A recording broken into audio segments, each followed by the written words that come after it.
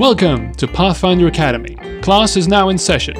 Here are your professors, Caleb and Christian. Good morning, class. You may be seated. Today, we'll be reviewing Bestiary 2. This is part of our book review series where we review every core book in the Pathfinder RPG. Christian, this is our third official book review, and we're doing another Bestiary. So that's like 66% bestiaries. That's a good rate. I like it. Good math, Christian. Good It took me job. a second. I think there's repeating sixes in there.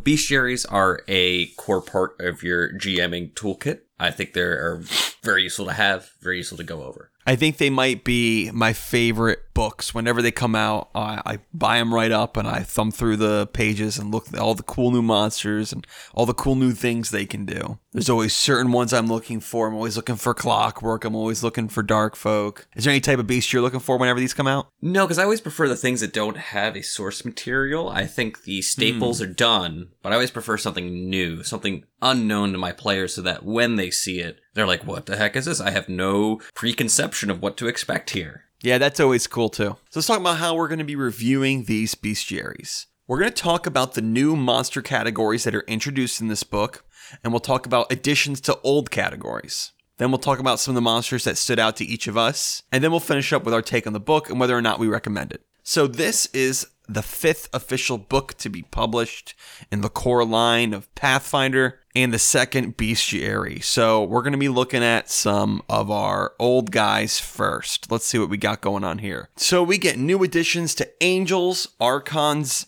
and Azadas. Remember those, Christian? Those were like sort of the celestial beings. They're all good. Some are neutral, some are lawful, some are chaotic. I'm glad to see more entries here, and there's a couple lower CR entries. I always stray from the holy angel themed things because they tend to be very high CR, but there's a couple lower ones in here that are easy to fit in a lower level campaign. Yeah, sometimes the problems with the higher ones is I want to include an angel, but it's so high CR I can only include one. That's just not going to work out well.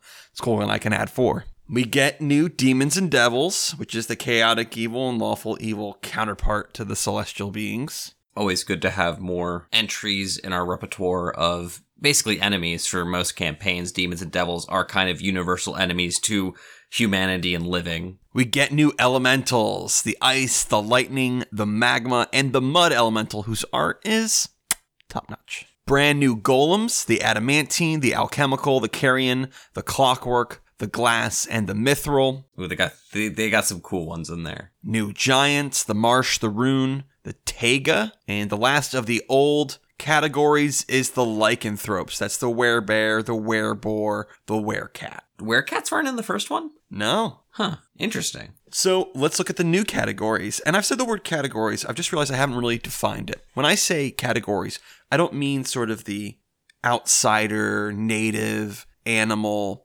undead. We're talking about the sort of categories that give a brand new page, like angels, elementals, these sort of bigger, broader things. So let's look at something that I was really hoping to get, and I'm glad we got them, and that is the Aeons. This is our true neutral celestial. From the book, the Aeons are the faceless caretakers of reality who toil without end, trying to keep up the tenuous balance upon which all existence depends. They care only about balance, starting with themselves and then moving outward. They just care that all things are balanced. Aesthetically, they're probably the coolest and most interesting of the divine outsiders. Yeah, they are pretty freaky. You talk about balance, they do have the aesthetic balance of being like even on both sides, but usually it's like, I have 4 arms and my body's a galaxy. Okay. They usually appear very nebulous. They have kind of a space theme to them. So the one is simply a cloak, but within that cloak is contained what looks like a star field.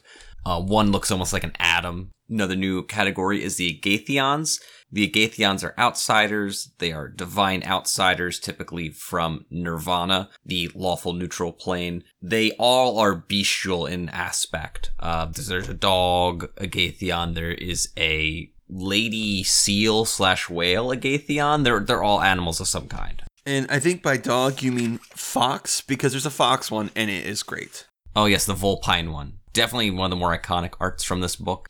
But Christian, there's a kitty cat one called the Sylvanchi. What? CR2. It's in my next campaign. It's my GM PC. I mean, it's a normal NPC. It's a sleek kitty cat. They can grant a plus 8 enhancement bonus to strength. Oh my goodness, what happened to this cat? It's swole. The Daemon, we now have the neutral evil one. The Daemon, which is demon with an A, enjoy that one there. These guys, I love the look of them. They're always super crazy. The Luca Daemon, which by the way, they always have Daemon in their name, or at least almost always, is like this vulture man who's like breathing sand, and he's got like a cow skull for a head. The Thanademon looks like death. In terms of alignment, daemons are neutral evil because they just want to annihilate life itself. When things are alive, they just want it to stop doing that. Hey, you. Are you living? Could you stop for a second? Please. Thank you. Please, thanks. Bye. Next, we have new dragons. Dragons are in, for the most part, every book. It's always nice to have new dragons. We had started with the chromatic dragons. Now, we have the primal dragons. These include the brine dragon, the cloud dragon, the crystal dragon, the magma, and the umbral, the shadowy dragon. Interesting categories, always welcome to broaden the spectrum of dragons and broaden their available alignments. These all vary in alignment. I think the art really is excelling on this one because they sort of really hit the primal feel. Like this is sort of the way the planet sort of looked before anyone even touched it. The magma dragon looks like he's cracking. He's got magma under the skin. The crystal dragon looks like he's made of crystal. If I ever include a dragon, I typically stray for the cooler ones. I consider these the cooler ones. One of the things you always have to look at is like, what is their new breath weapon? The magma dragon's like, you know, I understand the red dragon can breathe fire and it can melt certain stone.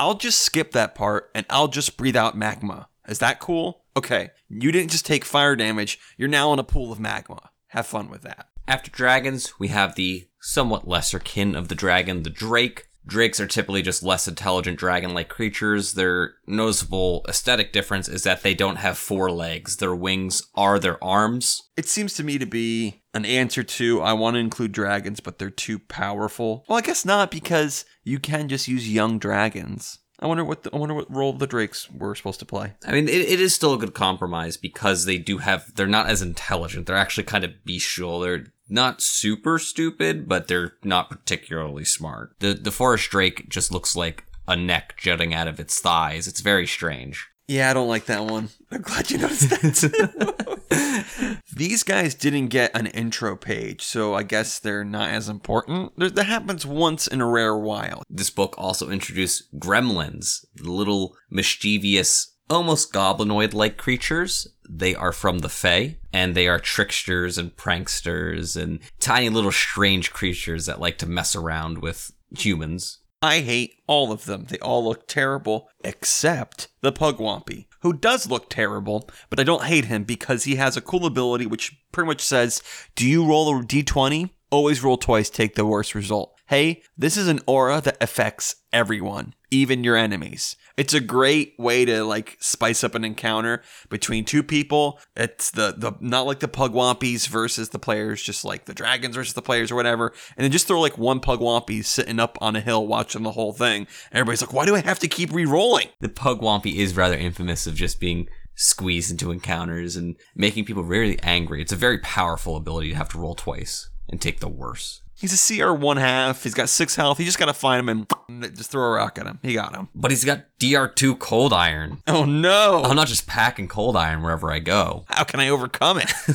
After the gremlins, we have the Inevitables. The Inevitables are the embodiment of law. They exist to seek out and destroy the agents of chaos. These are more outsiders. The Inevitables all have kind of a clockwork theme. They all look mechanic or robotic in nature. Were they born that way or were they made by some gods? During the wars with the outsiders, they were created. They were constructed by the lawful deities. The Inevitable subtype states that Inevitables are construct-like outsiders built by the Axiomites to enforce law. They do act a lot like constructs. They have a lot of abilities that give them immunity to construct abilities. Next, we have the Nightshades. They are a mysterious form of necrotic abominations composed of equal parts darkness and ineffable evil. Nightshades are extraplanar. They come from another plane of darkness to come mess with us. In general, they are covered in cloying shadows and they have very obtuse shapes. The one guy's super buff though, dang. Look at those pecs.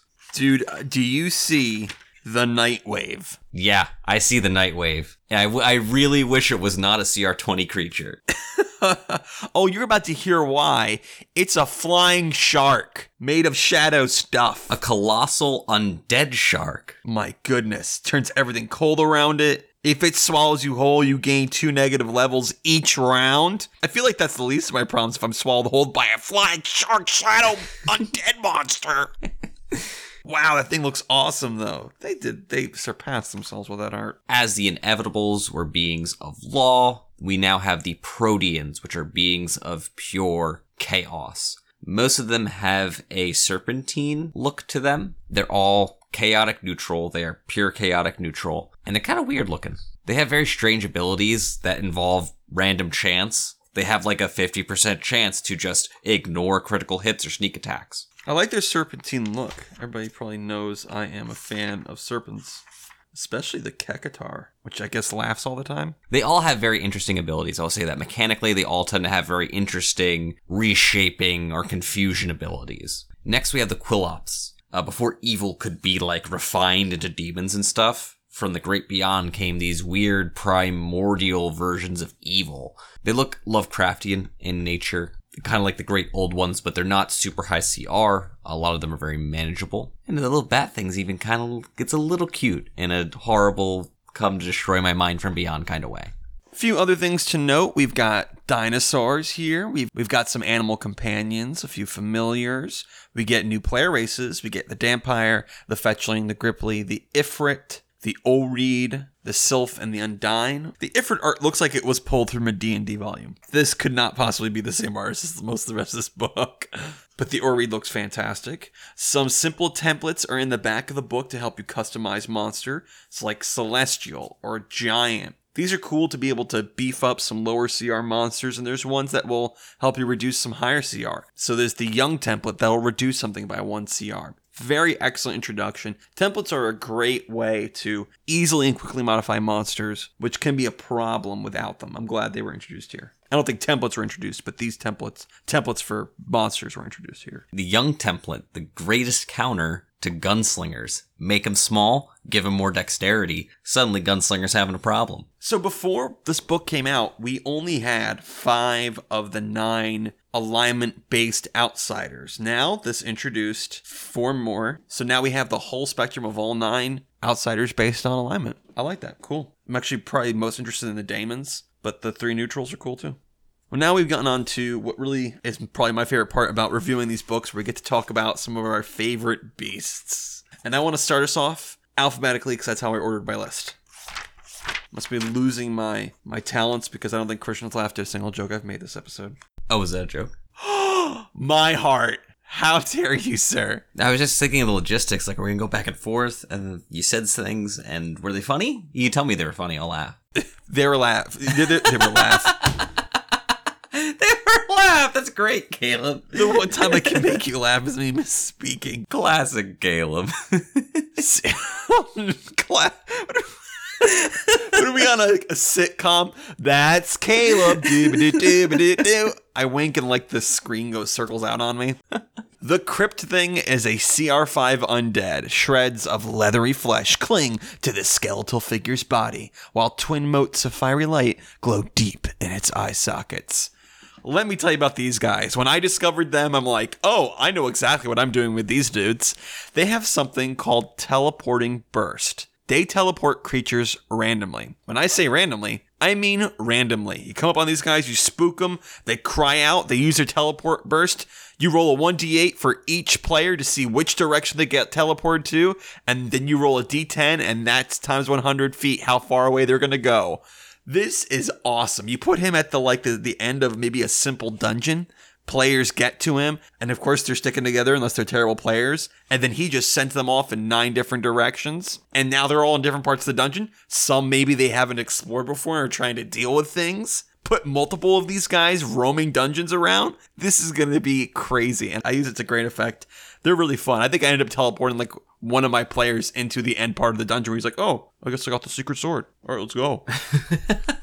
But then, of course, he had passed all the traps, and now he's going backwards on traps. It was just very interesting. They're very low CR. They don't really do much damage. They've got, like, Dimension Door so they can hop around. Whoa, they have quickened Dimension Door. This thing, you gotta give this thing an item that it's trying to run away with. It can only do that teleport thing once a day, which is important to mention, but definitely a really interesting encounter. Even at high levels, I think these guys could be interesting. If you throw in a bunch of them, players just have to try to kill them all quick enough. We killed 6 of them, but there were 7. Now we're all separated.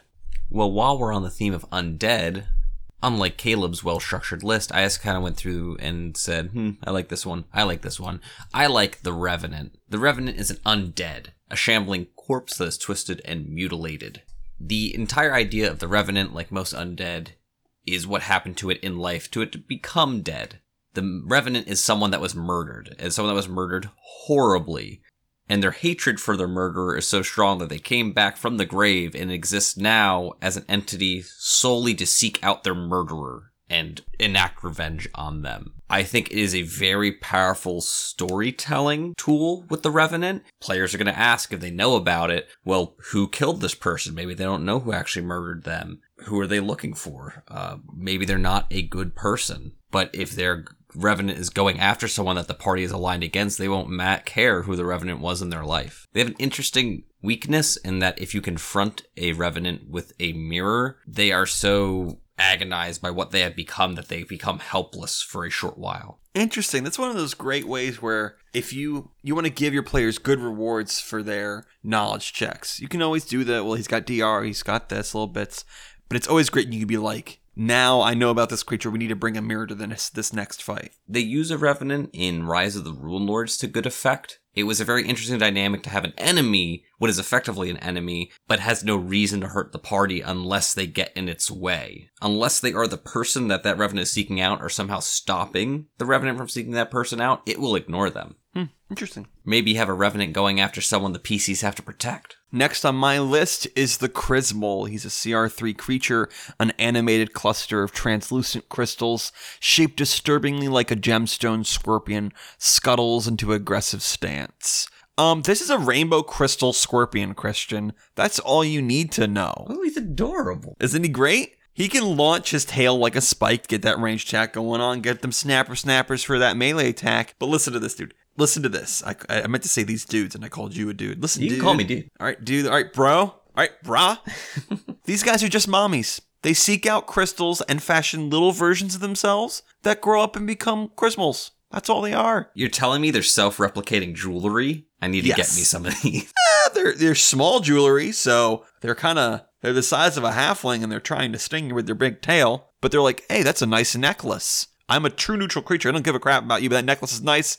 I need to make little babies. I'm gonna have to decapitate you. Sorry, but it's just the quickest way to get that necklace off. They get a few spells like Dimension Door, Sanctuary, and Touch of Idiocy. But they're just it's good to have, like you said, those low CR creatures. They can be kind of fun. And it's got the nice little backstory of it. I like them, and I think they look really, really cool. Which I'm gonna make a conscious effort, guys. I know I've already off to a bad start to not say the art is cool. Let's just assume most of the art's pretty nice. I feel like in this audio podcast, it's not helping. It's so cool, but it looks cool. Have you seen it? Have you? Next creature I got is the Mothman, more well known as the Moth Boy. It is the creature of West Virginian folklore that you have seen a bad movie about, probably a bad TV show about. I've seen the Mothman. He's messing with my mind. I like, if I didn't know that it was part of folklore, I would have said this was a Stephen King creation. Yes. The idea of a Mothman in Pathfinder is that he is an agent of destiny, of fate. A Mothman simply exists to make sure fate is flowing in the correct direction. What the correct direction is entirely up to the GM. They're relatively low CR. They're CR6. They are very, very powerful. Not in the sense that it can kill the PCs very easily. It's not very physically strong, but it has a lot of very powerful spells and spell-like abilities. It can modify people's memories of events. It has greater invisibility. It has very powerful illusions. It has the ability to make people fall under its command. I can see it as a recurring almost faceless villain in a campaign that is not necessarily working against the PCs, but obviously appears so. They are very menacing looking. They are a shroud of dark wings in a thin humanoid shape with 2 monstrous glowing eyes. Any sort of like cryptid-based campaign, and like you said, it's sort of incidental. Like we somehow have come across its path, and now we're going to keep interacting with it. And now, now this mystery, we're trying to figure out this mystery, and we're slowly learning this isn't an Illuminati thing. This isn't a conspiracy based on the mob. This is something entirely supernatural. To note, the Mothman, they're Mothmen, there are multiple. There's not just one. It doesn't really say where they come from, but there's not just a single Mothman. Good, I'm glad they don't say where it's come from, and you're going to keep that mystery. I'm going to talk about the Cacodemon. This is one of the daemons. You can tell by the way they throw daemon into the name of every Cacodemon. He's a CR2 creature. An ever-gnashing maw filled with row after row of mismatched teeth dominates this frightful creature's orb-like body. I know I just talked about how I'm not going to be like, the art's fantastic. That's how I sound, by the way. But this one's entirely based on its art. This is the Cacodemon from Doom. It's drawn like the Cacodemon from Doom, and I love it. But they didn't just stop there. If it bites you, it can infect you with its disease, which allows it to communicate with you telepathically. That's a nightmare situation. Having a daemon in your head, that sounds like the worst. Their job is to eat people and then turn their souls into gems. They're little soul gem factories. Ooh. They're very cool for just being a small CR2 creature. And they just look so nasty. If you've played Doom, you've seen the Cacodemon. I had another player when I was playing a campaign once who was a cleric archetype where they got a Cacodemon as their familiar, and they were also worshipping a deity of like insanity, so he voluntarily let the Cacodemon bite him and infect him so he could become more insane. Next on my list is the Dust Digger. This is essentially the Sarlacc pit from Star Wars. It is a tentacled, mawed creature that lives in the sand. Specifically, it hides in the sand, waits for people to walk over the sand it's dug under, and tries to swallow them. It's only a CR4 creature. Whenever I have somewhere with sand, I have used this historically. I think it's a very clean and eloquent mechanical representation of a burrowing monster come to eat you up without being overbearingly strong. Guess what, Christian? We have a new dark folk in this book, the Dark Slayer. The Dark Slayer, a CR3 creature. This small humanoid is clothed in tattered rags from head to foot. Only its sinister eyes and pale hands are visible. These guys are dark folk, which are casters. They get a kukri attack with a poison and can get temporary hit points for hitting you. But their main thing is they got a small list of spells, like bleed and stuff like that. And let's look, what's their death throws? It's got to be cool. Come on, what is it? These guys implode instead of explode. And you get like a sonic damage and deafen. To me, it's like they're absolutely like destroying or manipulating the air pressure as everything implodes into itself. It's like, oh, you're doing that Archer thing when you're putting your hand up to your meep, trying to hear. I would like things that just don't do straight damage. This is sonic damage. Okay, yeah, we gotta do damage. It's a beast, but you're deafened. This is if you know your creatures before you hit them. You're like, maybe we take care of this guy last, so we're not deafened while we're trying to fight the other guys. Their background is that they are trying to take the place of the Darkstalkers, and they don't do much to hide it. They'll send them to their death, even if it's for like a very small advantage. They're looking for magic trinkets. They love them. Quote, they covet them above all else. Sadly, their obsessive need to fiddle and tinker often leaves their pretties broken or depleted. Aw, sad face. But they'll just like, we want to be the new leaders. Darkstalker, go this very important mission. Yes, a new clockwork watch. I love it. Oh, it's broken.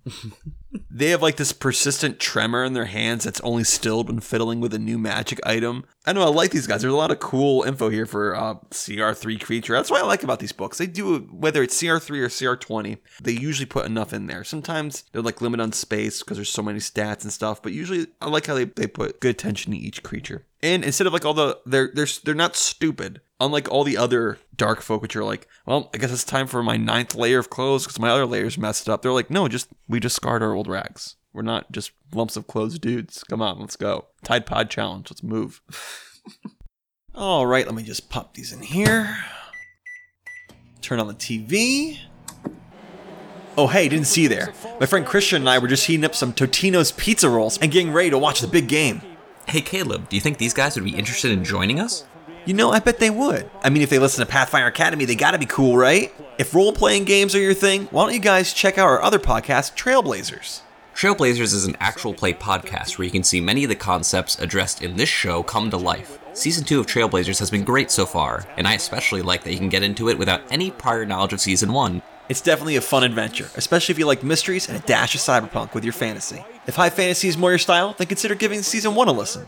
You can find Trailblazers on iTunes. We've got a bunch of other ways to listen as well, so go to our site tblazer.net for a complete list of the ways that you can listen. So go ahead, put on your favorite jersey, grab some dice, and join us. Alright, Christian, I got some chips and some sandwiches, but there's still one thing I don't understand. You said we were going to get to see some players beat up on each other, but I haven't seen them even break out the dice yet. Caleb, you know this is a real-life football game, right? We're not about to watch a bunch of guys play an RPG. I mean, who would want to just sit and listen to a bunch of guys play an RPG? Yeah, who would want to do that? My last monster was based in sand. My next monster is also based in sand. It's the Sandman. Now, it prompted me to look up what the Sandman was in actual folklore, because I was never really sure. It's a Swedish tale where, like, a little guy in a little sleepy cap comes by and throws sand in your eye, which helps you sleep and have good dreams. And when you wake up, when you got the Sandman's sand in your eye from your nice dreams. But that's not the fact of it at all. It's just boogies in your eye, and it's gross and disgusting. Sandmen and Pathfinder are evil outsiders that are typically summoned by evil sorcerers to kill people. As per their name, they put people to sleep. Doesn't really say why, but they do. They are actually just beings of sand, so they are actually a whirring cloud of sand that comes toward you. If you get anywhere near these things, it's possible you go to sleep. If you get hit by this thing, it's possible you go to sleep. If you get hit by one of its spells, it's possible you go to sleep. It's only a CR3 creature, but being put to sleep is obviously very powerful in Pathfinder. Sets you up to be coup de grace. It says that they prefer to kidnap people before pulling them away, but it sometimes just kills them because it's evil, because it doesn't have to explain itself. It's a pile of sentient sand. Christian, did you say to me you're not sure why something called the Sandman is putting people to sleep? Well, no, I understand the folklore, but in the way this is represented, they're from an extra planar and they're made of sand, and also the sand makes you go to sleep for no particular reason. Christian, it's called the Sandman. I know it's called the Sandman, but we just accept that. We just accept it and we don't question it. We're like, sand puts you to sleep, but why? Why does it do that? Stop being sheep, people. Wake up. You can't because there's sand in your eyes. I would love like a desert battle when like you keep coming across these. It's like, I just want to go to sleep so bad. Oh, no, don't fall asleep, John. I'm so tired. All we do is every time we go to fight, there's more of these dudes. I find interesting the idea. It says that only the desperate mages summon these, and it's obviously because once you summon it, when it's near you, you have to immediately make a save to not fall asleep. So it's possible you summon it and immediately fall asleep, and you've basically offered yourself to be killed by this thing. Well, my next one is the Alchemical Golem. It's a CR9 creature. A rickety construction of glass tubing, metal, and wood convey the brain and two eyes afloat in this figure's glass skull. These guys have bombs like you expect alchemists, but the cool thing about it is that when the bombs explode, you roll dice to see what kind of elemental damage they do. If they do melee damage to you, you roll to see what extra points of elemental base damage they do, because you just got all sorts of different concoctions in them. And if you do damage to them, they sort of spray out a little splash damage, which is 1 damage of what? Guess what, Christian? A random element. This is really, really cool. I love the idea of the randomness of these guys. They're so cobbled together. The art here has them like leaking out different color fluids and needles with different color fluids. It's neat. Makes it a little harder to plan against them. It's nice to have that kind of randomness sometimes. Listen, I like Hearthstone. I like RNG.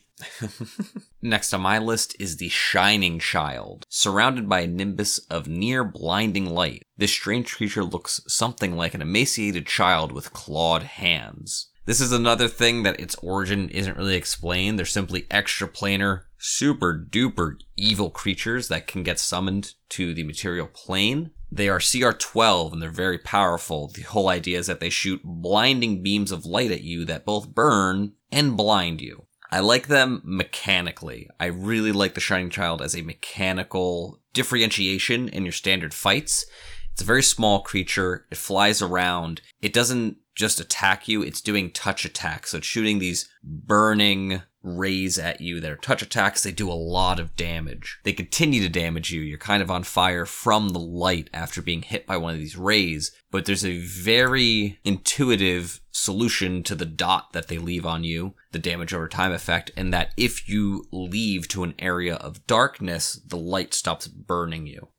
They have a simply blinding aura. If you're anywhere near them, you have to save or be blinded. So I just find them as a very memorable fight. Even though they're only CR 12, it is very possible that this thing is going to wreck your party if enough people save the blind, if enough people have low touch AC. This thing hurts, and it even has some spell-like abilities. And the fact that their origin is not known, the GM really has the ability to make up whatever they want, why it's there, what its goal is. I don't use the light rules very often, and because of that, it gives me an opportunity, and I think many GMs an opportunity, to use light in battles to make that a specific mechanic to make an encounter stand out, and it sounds like that's a way you can use that for these guys. And banking off of that, my next one is the Hellcat. This is a CR7 creature. This eerie beast appears to be the animated skeleton of a huge fanged cat, its bones glowing with fire and seething with smoke. This thing looks like an undead saber-toothed tiger on fire. It is nasty. This thing is invisible in bright light. I cannot possibly construe, reading all of the lore here and all of the stats, why exactly that is. They make it's really hard. You're stretching me a bit far. No one can, Caleb.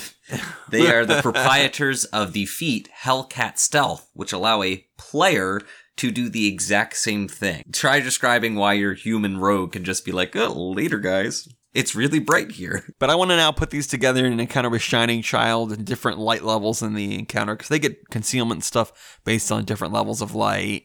But these dudes don't hunt for food. They hunt for fun. It talks about sometimes they like just eating things. They like the feel of it in their mouth, but they don't need it. They just like hunting. It's fun for them. It's like the cat that goes outside, sees the bird, and goes after it because it's in its nature. I want to read a quote here. The Hellcat is only clearly visible in dim light at these times, appearing as a skeletal dire tiger with hellish flames burning and flickering along the surface of its bones. Despite this eerie appearance, the Hellcat is neither undead nor an elemental creature. The fires are actually its blood coursing through transparent flesh. So yet another time when the art is completely different than the description. It's the same with the Hellhound. I actually am not super interested in the Hellcats compared to the Hellhounds. I've never used a Hellcat, but I felt obligated because it's kind of like the Hellhound to talk about it. And because Christian told me not to, so I had to do it. But fire for blood in your veins is kind of cool. The next creature I want to talk about is called the Hound of Tindalos. It's a CR7 creature. This gaunt, long-limbed quadruped has huge, soulless eyes and a toothy maw. The lean creature moves with a predatory grace.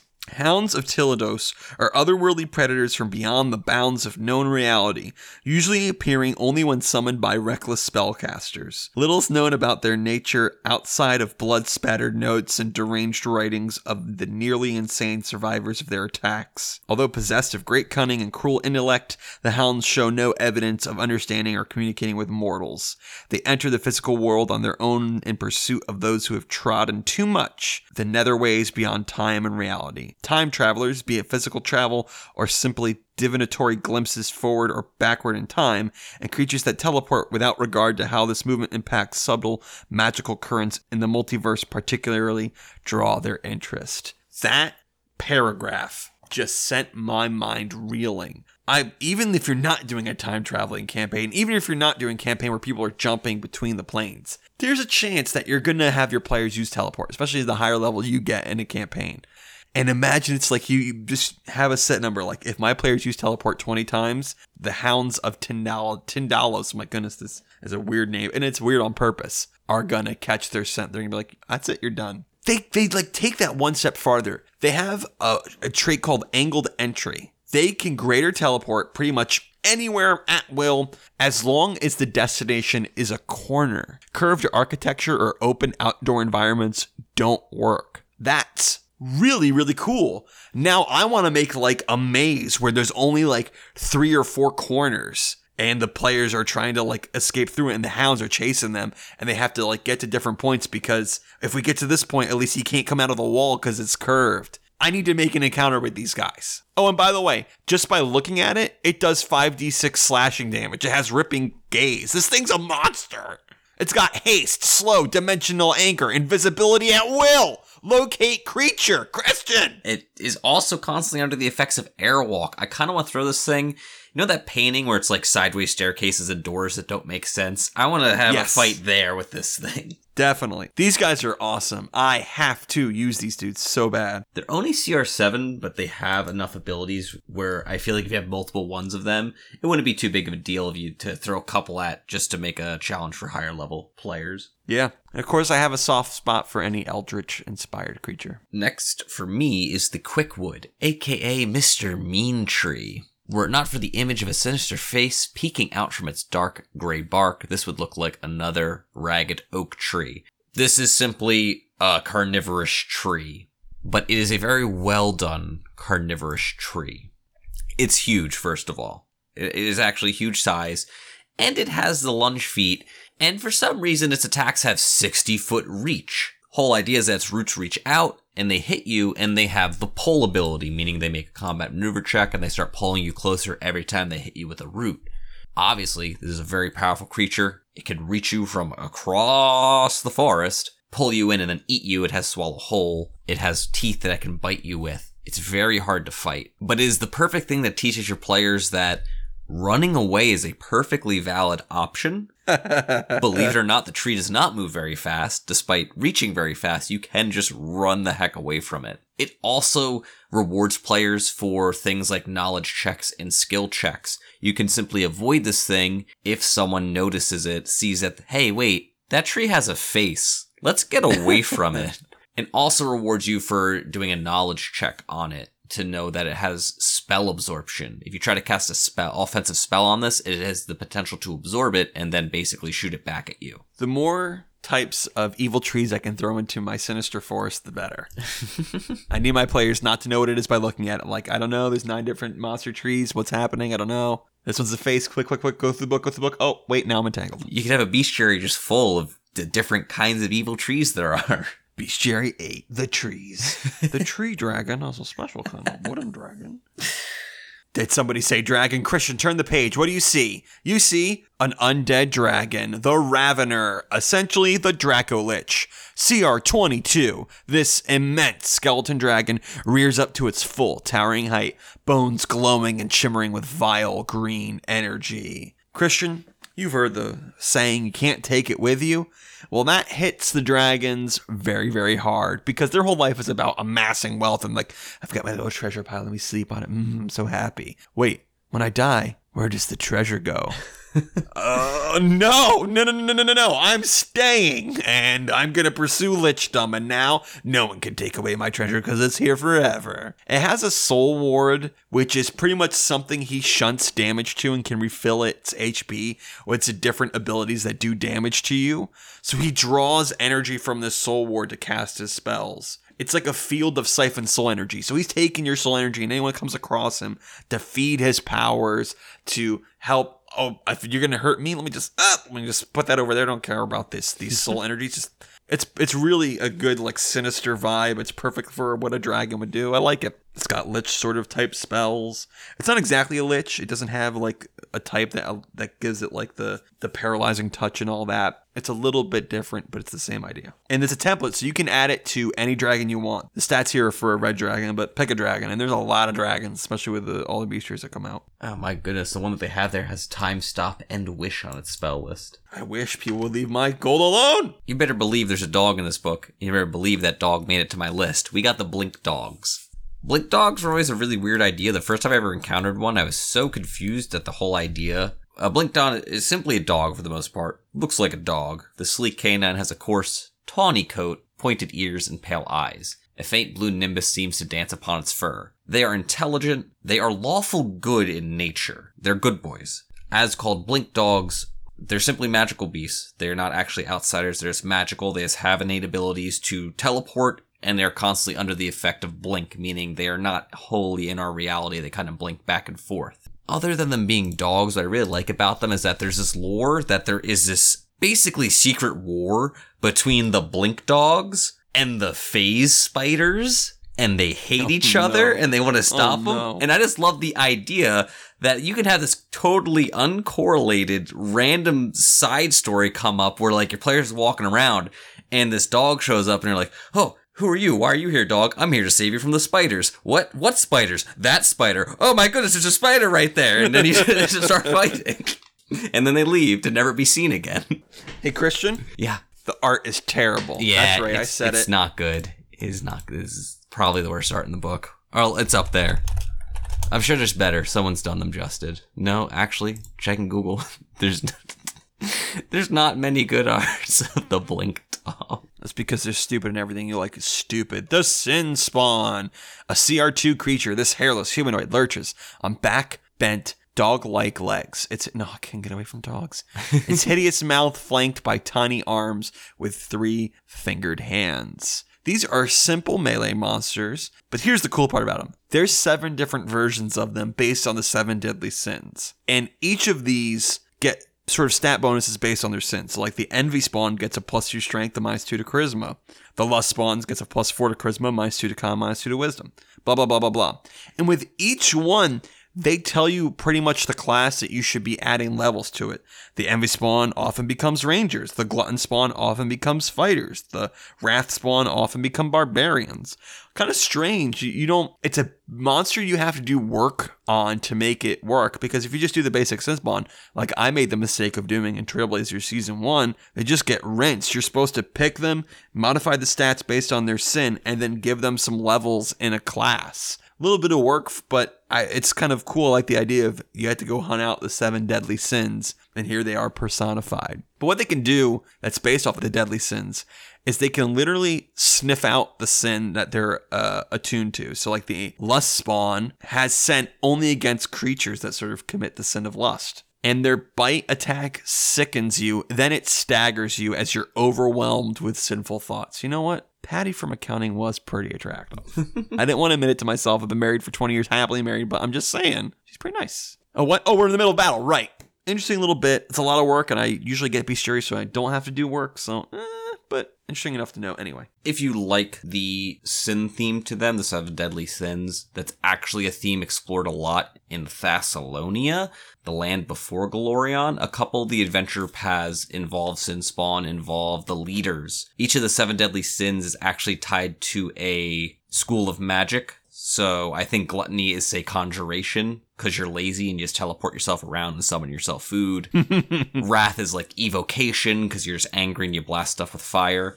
And all the leaders of the land before Golarion, all the most powerful spellcasters, embodied one of those sins, but also that school of magic, so they're very powerful. Obviously, Rise of the Ruined Lords is something that uses Sin Spawn and the whole sin mechanic very well. Oh, I never knew that. I wrote down here the Carnivorous Blob. I don't usually do oozes and blobs. I think they're rather uninteresting. I think this one is pretty neat. Is it an ooze girl? It can be if you really wanted to. I don't know why you would ever want that to be the case, but yes, there's nothing stopping you from doing that. It is a colossal ooze. It is a CR13, so it's quite powerful. There's another thing kind of like the Sard that I really like in that you can't just walk up and fight this thing. Carnivorous Blob wants to eat things around it, any living matter. Whenever it takes damage, it reflectively lashes out with an attack, and it effectively acts like an attack of opportunity, but they can do it any number of times. So if you try to just walk up and attack this thing, it is going to absolutely wreck you. And then it absorbs your flesh as it hits you, so it actually gets healing every time it deals damage to something with flesh. I think of the Carnivorous Blob much more as a puzzle-type monster, something you put in the way of the players, and they really got to figure out how they're going to approach or circumvent this challenge in their way, because you're certainly not going to walk up and fight the Carnivorous Blob. You got to figure out what you can do about it. Well, you will. You just will never do it twice. Yeah. So you got to find out their weaknesses. You got to find out, what does an ooze do? I don't really even know. Are they girls? I'm not sure. Can I treat it nice until it learns to love me? Can we join an anime together? A harem anime with centaur girls and driders? But if you are the kind of person that wants to try and wreck your party and just spring this on them. If a carnivorous blob does not eat in a certain amount of time, it kind of goes into its base state. Its base state is just a puddle of blood and offal and gore. So your players can walk up like on a battlefield, they can walk into a room and be like, what the heck happened here? It's really nasty. And then the carnivorous blob senses flesh nearby and reconstitutes itself. I always liked oozes. I don't know, they're simple, but they're interesting. I've seen even low CR oozes do, like, once you fail the one save, though, they do what they do, and it can be nasty. I don't know, I always thought they were simple, interesting. Actually, I don't like them because they're not simple. Oozes got a lot of immunities. They usually have a lot of rules to remember. This one in particular has, like, 8 different defensive abilities. Okay, well, Christian just contradicted me on our live podcast. That's fine. So just embarrass me in front of all of our listeners. That's cool. No. Yeah, well, that's just right. Just all my listeners now like you better than me. That's fine. It's cool. It's not all that's keeping me going. Ooze has a bad will save, so keep that in mind. And it can't be tripped, so watch out. So watch out. Oh, that was what I was going to do. The first thought when I saw this blob was, let's make it prone. Let's get that thing Tip on the it ground. The Soulbound Doll, a CR2 creature. The doll's glass eyes glisten with unmistakable curiosity as it comes to life with a fluid grace. A fragment of a soul's creature is put into a doll. Here they have 2 pieces of art right next to each other, a sort of Pinocchio-style little girl in a dress is made to look human, and then another one carved out of wood that sort of is African-inspired, maybe a little like Hawaiian, tiki. I actually really, really like that they gave you the 2 options. At least I'd be like, they're always mannequins, and that's what they are forever. But the idea is that you're putting a little bit of somebody's soul, maybe that you lost, or there's an infinite amount of story reasons to try to bring somebody back, but you can't do it completely. So you just put as much as you can into this doll. Maybe somebody lost a little girl, so they put them into their doll. I think it's endless amount of stories. Many of them have probably already been told, but if you like that and you want to tell it too, now you've got this version here. And the cool thing about this is that even though they're constructs, they're susceptible to mind-affecting effects because they've got a little bit of soul in them. It's like little exceptions like that. But I also mention these because we're going to see more of these soulbound something in the future. So this is sort of setting up the base of it. I can't wait to talk about those. Those are really cool. It's perfect for your R.L. Stine Goosebumps campaign. Ooh, Christian, you son of a gun, the flashbacks. Slappy he's a nightmare. Christian. The CR is too low for Slappy, okay? He deserves way more than this. Oh man, now I'm going to do a Slappy thing. You know what? After I do this, I'm pointing my players here so they can blame you. Slappy was terrifying. I hate Slappy so much. Sounds like you had to point deeper in your past, Caleb. Whatever intense trauma. I can hear his laugh in my head right now. Can you please move on? Hey, Danny. Do you want to play some D&D tonight? Oh, I can't. My parrot's gonna have open heart surgery again. That sucks. Yeah, it's gonna be super boring. Hang in there, Danny. She'll pull through. But remember, when you can't play, listen. At Tales from the Lich, we do our best to provide an immersive RPG play session with an ever-expanding library. When you can't play, listen. TalesFromTheLich.com.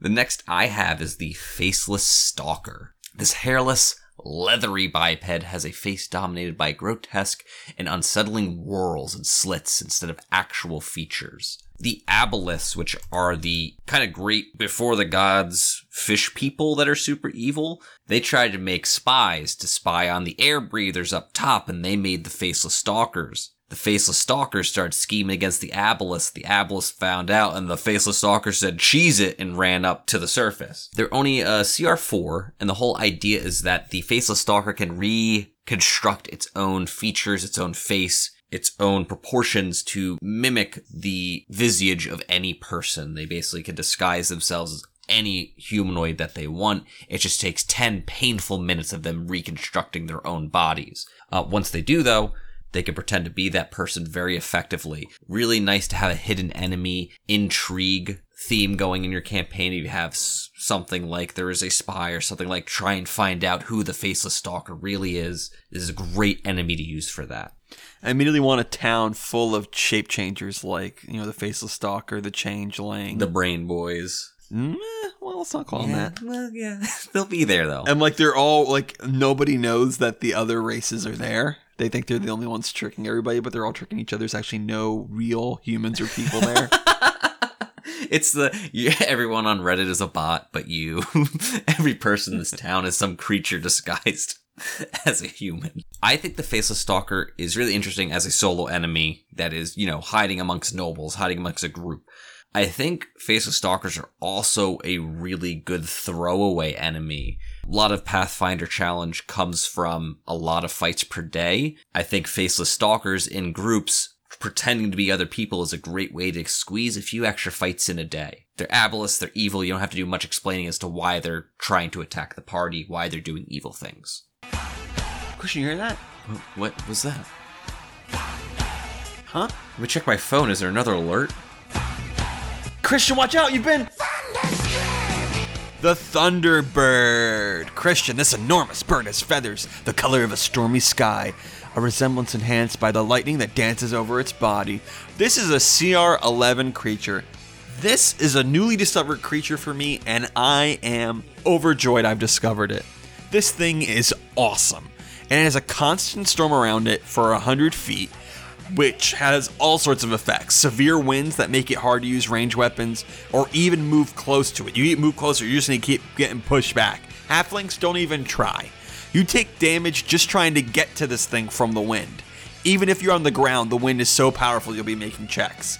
Random lightning bolts will hit every 1d4 rounds that do, let me just check real quick, 12d6 points of damage! And as a standard action, he can just hurl a lightning bolt that does 66 electric and 66 sonic, and you're stunned, and you're deafened. I'm doing this every round. This thing would be an awesome aerial encounter on his own. One of the few creatures that just send one and the whole party against him and it's not imbalanced. He won't be wrecked. He's got all these different things attached to him that he makes the battlefield. Something as empty as the sky that can be difficult to make the terrain interesting, he makes it interesting. I want a bunch of guys on hippogriffs trying to kill a Thunderbird. This is amazing. Christian at will can control the weather.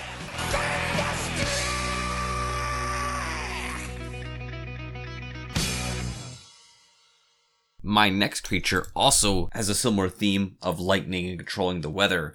It's called the Sard. This is a CR19 creature, and I don't typically go for the higher CR creatures. I don't care much for them, but I think this one is particularly interesting. This wriggling and leafless tree moves on spidery legs. Flickering motes of blood-red lightning dance in the cracks of its bark. Sometimes there's a big old tree in the material plane, and sometimes the Fae are just like, let's just strike that thing with magical lightning. Bazap. Now you got this colossal, gigantic tree infused with the mischievousness of the First World and the power of lightning, and it just starts rampaging across the countryside. You have this tree that has smoking embers in it from the lightning that struck it, that is angry and destroying everything. It has the ability to cast many lightning-themed spells, lightning bolt, chain lightning.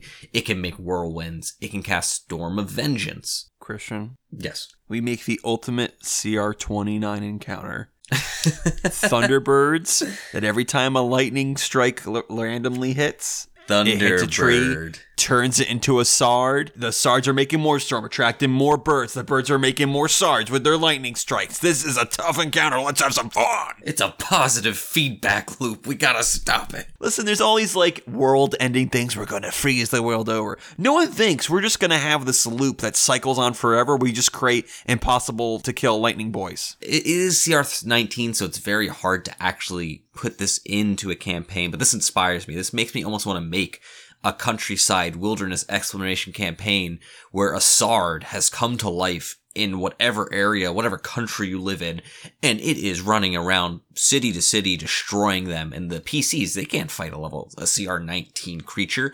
They have to explore around and avoid the destruction path of the Sard while they try and piece together a resistance and a way to stop it. This thing screams to me like it is the backdrop threat to your entire campaign. It is the giant glowing lightning fist that is just waiting to punch the players and they don't know if it's going to strike. Christian, let me tell you about the Totem Mask. It's a CR7 creature. This spindly skeletal humanoid has moldy green flesh, long talons for hands, and a head that seems to be mostly mouth. When he says mostly mouth, it's like a Pac-Man head. He's ready to waka waka waka all over your face. and it's really going to be going after you. Its fingers are like empty syringes, and when they stab you, they draw out your flesh, dealing con damage and sickening you. Its bite eats the hopes and dreams of the person it bites, doing charisma drain. That's where I'm weakest. My hopes and dreams. Oh, no. Please don't. I have so little left. They can disfigure people's faces, i.e. like cause the flesh to cover over your mouth Matrix style and suffocate you to death or blind you. It can't be healed with anything other than surgery or expensive spells like restoration or regeneration. These things are nasty. Here's what's really cool about them. They can change shape to look like the people they stab with their claws. And the way I always kind of thought of it was when they bite you and they get that charisma damage, they sort of take some of your personality, and with the claws they take your physical aspect and they can perfectly mimic you. Or at least the dark side of you. Oh no. The only dream it siphoned off was to be a dancer. It's sitting out there doing pirouettes. We've defeated it. Oh no, Caleb, it sucked away your cat book dream. Because everything do is either ability drain or ability damage, these guys can be pretty tough, especially in groups. And I always like to use it to sort of like add a little sort of mental element of you're fighting yourself or you're fighting your allies. Like, John, I really didn't want to see you naked. Well, I didn't want to be bitten and stabbed. It took some of my liver. You think I had a choice in that? Got a question for you, Caleb. Mm-hmm. Who doesn't like Magic Missile? The darkness. Nobody doesn't like Magic Missile. Everybody loves Magic Missile is the correct answer. That's a Okay, fact. sorry. The Witch Words are a race who are basically, I just consider them walking magic missiles. They are grayish blue-skinned humanoid that wears fine red robes. The being has 4 arms, each ending in a 3-fingered hand. They're very simple creatures, the Witch Words. They're very magically inclined, 7-foot tall, kind of alien-esque creatures, but they have the ability to cast Magic Missile. And if you cast Magic Missile at them, one of their empty hands could catch the Magic Missile and throw Magic Missile back at you. Oh. They obviously have other spell-like abilities. They are magically inclined, but they're also quite powerful. I consider these more of an NPC than a beast. I wouldn't typically use these as something that the party has to fight, but they certainly could as a powerful, basically spell knight in a sense. That's a new one for me. I actually never saw that one. I always moved by it. Fun fact, they also exist in Starfinder if you want to cast Magic Missile in space. Well, speaking of things that start with W, the Wendigo. This is a CR-17 creature, and it earned its CR. This hideous shape has the head of a feral elk with jagged teeth and sharp antlers. Its humanoid legs end in blackened, burnt stumps. I wonder why that is. Oh, you're about to learn why that is, and you're going to regret asking. You're also going to regret asking, but if you want to put a W where the R should be, I'm not going to stop you, Elmer Fudd. They kind of look similar to the whole like demon goat head symbol thing that you see in a lot of games. You're certainly seeing Doom. We mentioned that before. Though they do reserve that exact art for the way Baphomet looks. But anyway, the art here has their forearm to their fingertips absolutely soaked with blood, like dripping with blood. These guys just look spooky. Here's what they can do. Drive you frickin' insane for days, weeks, maybe months, tracking you down in the woods, making everything they do expose you to what is called Wendigo psychosis, which gives you wisdom drain once a day, and the only way to fix it is 3 consecutive saves. And when you reach Wisdom 1, you seek someone of your own race to kill and devour. After you do it, you sprint so fast into the sky, kind of like airwalk, that your feet burn away into jagged stumps and you transform into a Wendigo. Oh, that's why they have that. I guess that makes sense. So now you have 2 Wendigos to deal with. So, all right, well, as long as I don't contract the psychosis, everything will be okay, right? Okay, well, let's see.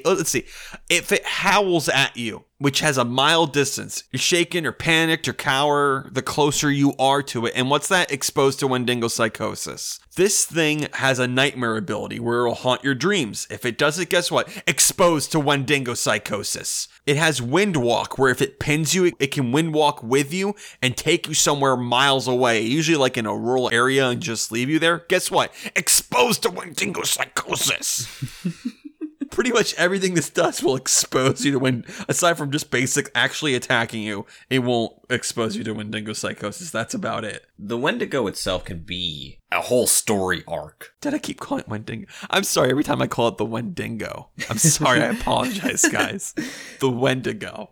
The Wendigo is I forget what the origin is, but it is an old folklore of a cannibal spirit. If you get the Wendigo spirit in you, you are driven to eat the flesh of others of your kind. This is a take on that. It has its own special flavoring with the whole rip you up into the air and burn your limbs away. That I think is really its cool. own special brand of horrific, yeah. Yeah.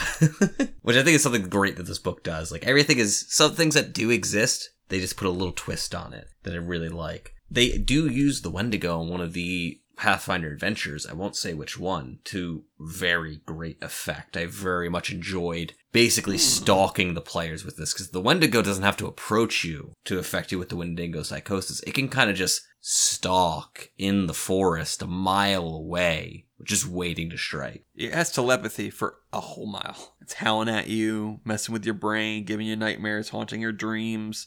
And by the way, if you do attack it, it's no pushover. Its bite is at a plus 26. It does 2d8 plus 9, plus 46 cold and grab.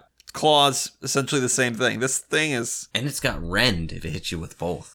The last creature I have on my list is the Dulhan, otherwise known as the Horseless Headsman. I mean the Headless Horseman. Clad in ragged black robes and tarnished armor, this grim, headless rider is surrounded by an aura of menace. CR7 creature, the Dullahan is another undead creature, not necessarily of vengeance. This time it simply seeks to take the souls of the guilty back to hell with it. The Dullahan is typically a particularly cruel person in life that has been reanimated to get more cruel souls into hell.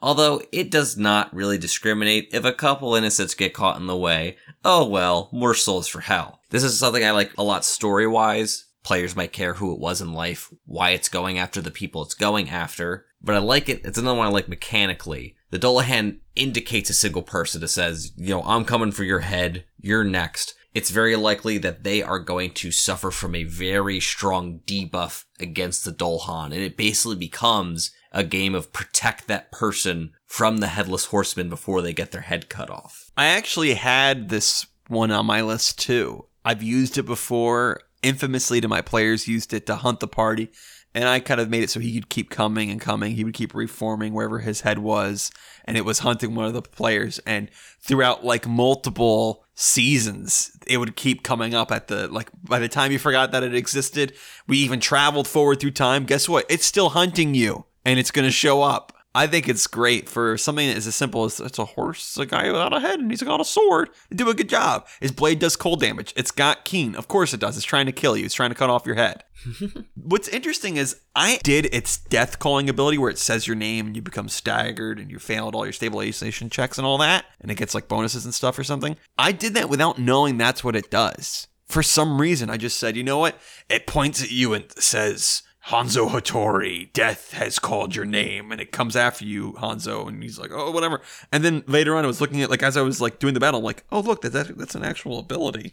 How did I and someone else think of the same thing? That's not something the Dullahan does in other folklore. I don't know. It's really weird coincidences. And it can summon its mount, which is perfect. It needs to do that. That's cool. There, you're with me wherever I am. It's coming out of the bank, hunting you. Then there's its horse. I always enjoy creatures that incentivize fighting that isn't just 5-foot step full round action. When the Dullahan declares someone as death calling, you need to react differently. Typically, you want to interpose yourself between that person and the Dullahan. You want to try and maybe aid another to increase their AC so the Dullahan doesn't kill them. Or I guess you could technically just full round action the Dullahan, but that's neither here nor there. My last one is the Worm That Walks. It's a CR14 creature. Although this robed wizard stands and moves like a man, his body is a writhing mass of squirming, slippery worms. When a powerful spellcaster with a strong personality, a lust for life, and a remorselessly evil soul dies and is buried in a graveyard infused with eldritch magic, a strange phenomena sometimes occurs. The flesh of the decaying body fats and instructs the very worms that gnaw, and these grave worms quick not only on corruption, but upon the spellcaster's memories and magical power. The spellcaster's very soul's consumed in this vile process, only to be split apart to inhabit each of the individual chewing worms in so many fragments.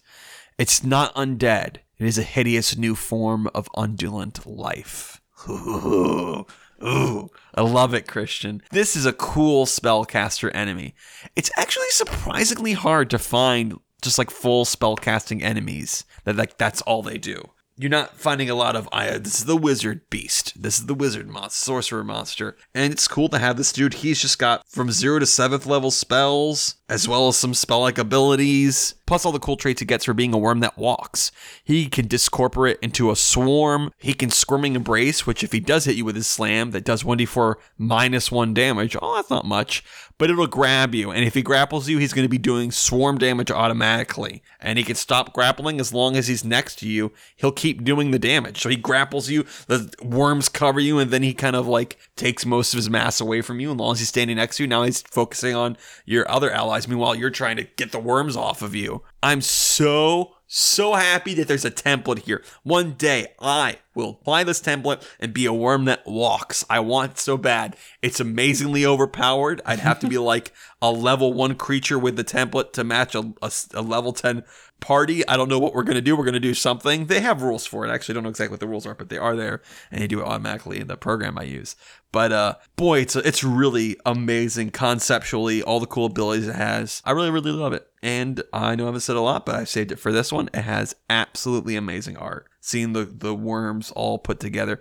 This also has kind of like, it reminds me of Halo, the hunters, the things that came in pairs, those things with the invincible armor, the thing with the energy weapon equivalent of rocket launcher strapped to their wrists. Yeah, those things were just worms that got together and said, hey, we're a person now. It's always nice to have a spellcaster enemy that isn't just guy that casts spells, which they a lot of times end up being. This is a really cool deviation from just guy that casts spells. Much more interesting to talk to and face and understand. He's probably, of all the pieces in this book, my favorite. The second favorite is probably the Hound of Tindalos. Which of the ones you covered was your favorite? I would say probably the Mothman. I think it is something that can drive a story in and of itself. And I'm always looking for creatures that tell stories. Interesting. Well, I've saved it for this moment, Christian. Welcome to Caleb's Art Appreciation segment.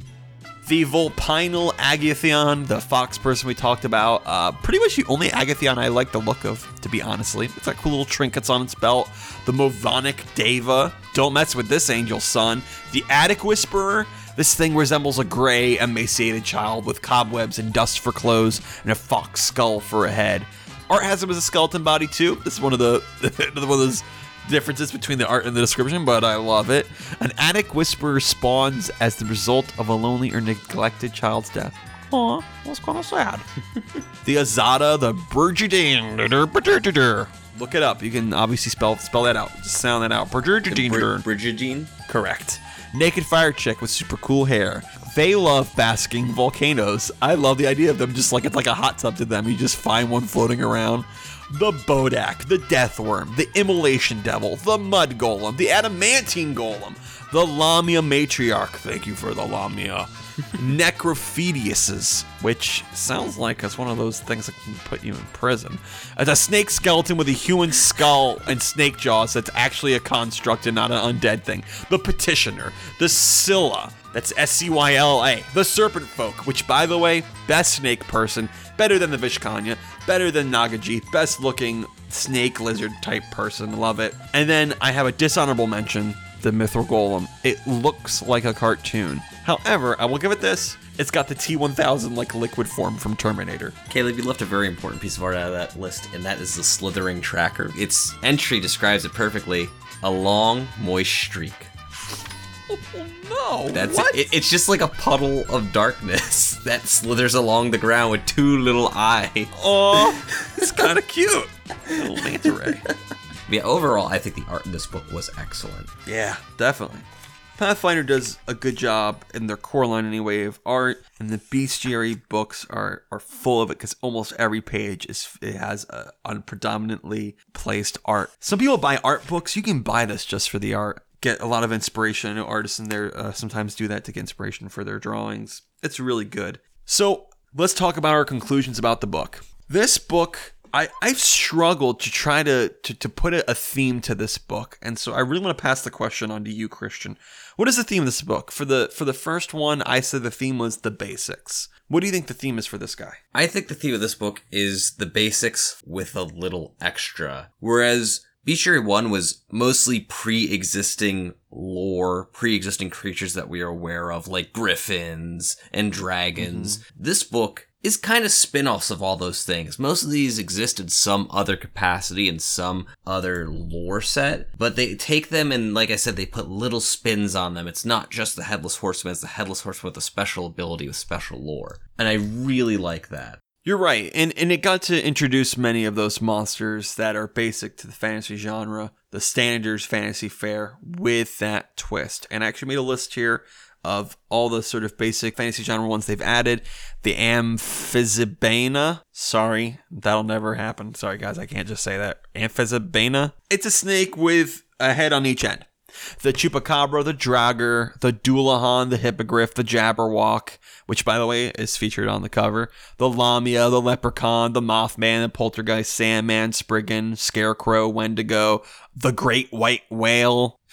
And they also added a lot of the Eldritch Lovecraftian / cosmic horror stuff that I love and look for in every book. The Denizens of Lang, the Gug, the Hound of Tindalos that I said was my second favorite, the Lang Spider, the Nethagul. Sorry guys, these are on purpose made weird thanks to Lovecraft. Thanks H.P. Lovecraft. Serpent Folk, Shantak, the Worm That Walks. I wish I could tell you how many classic D&D monsters are included, but I can't because I'm not that familiar with classic D&D, unfortunately.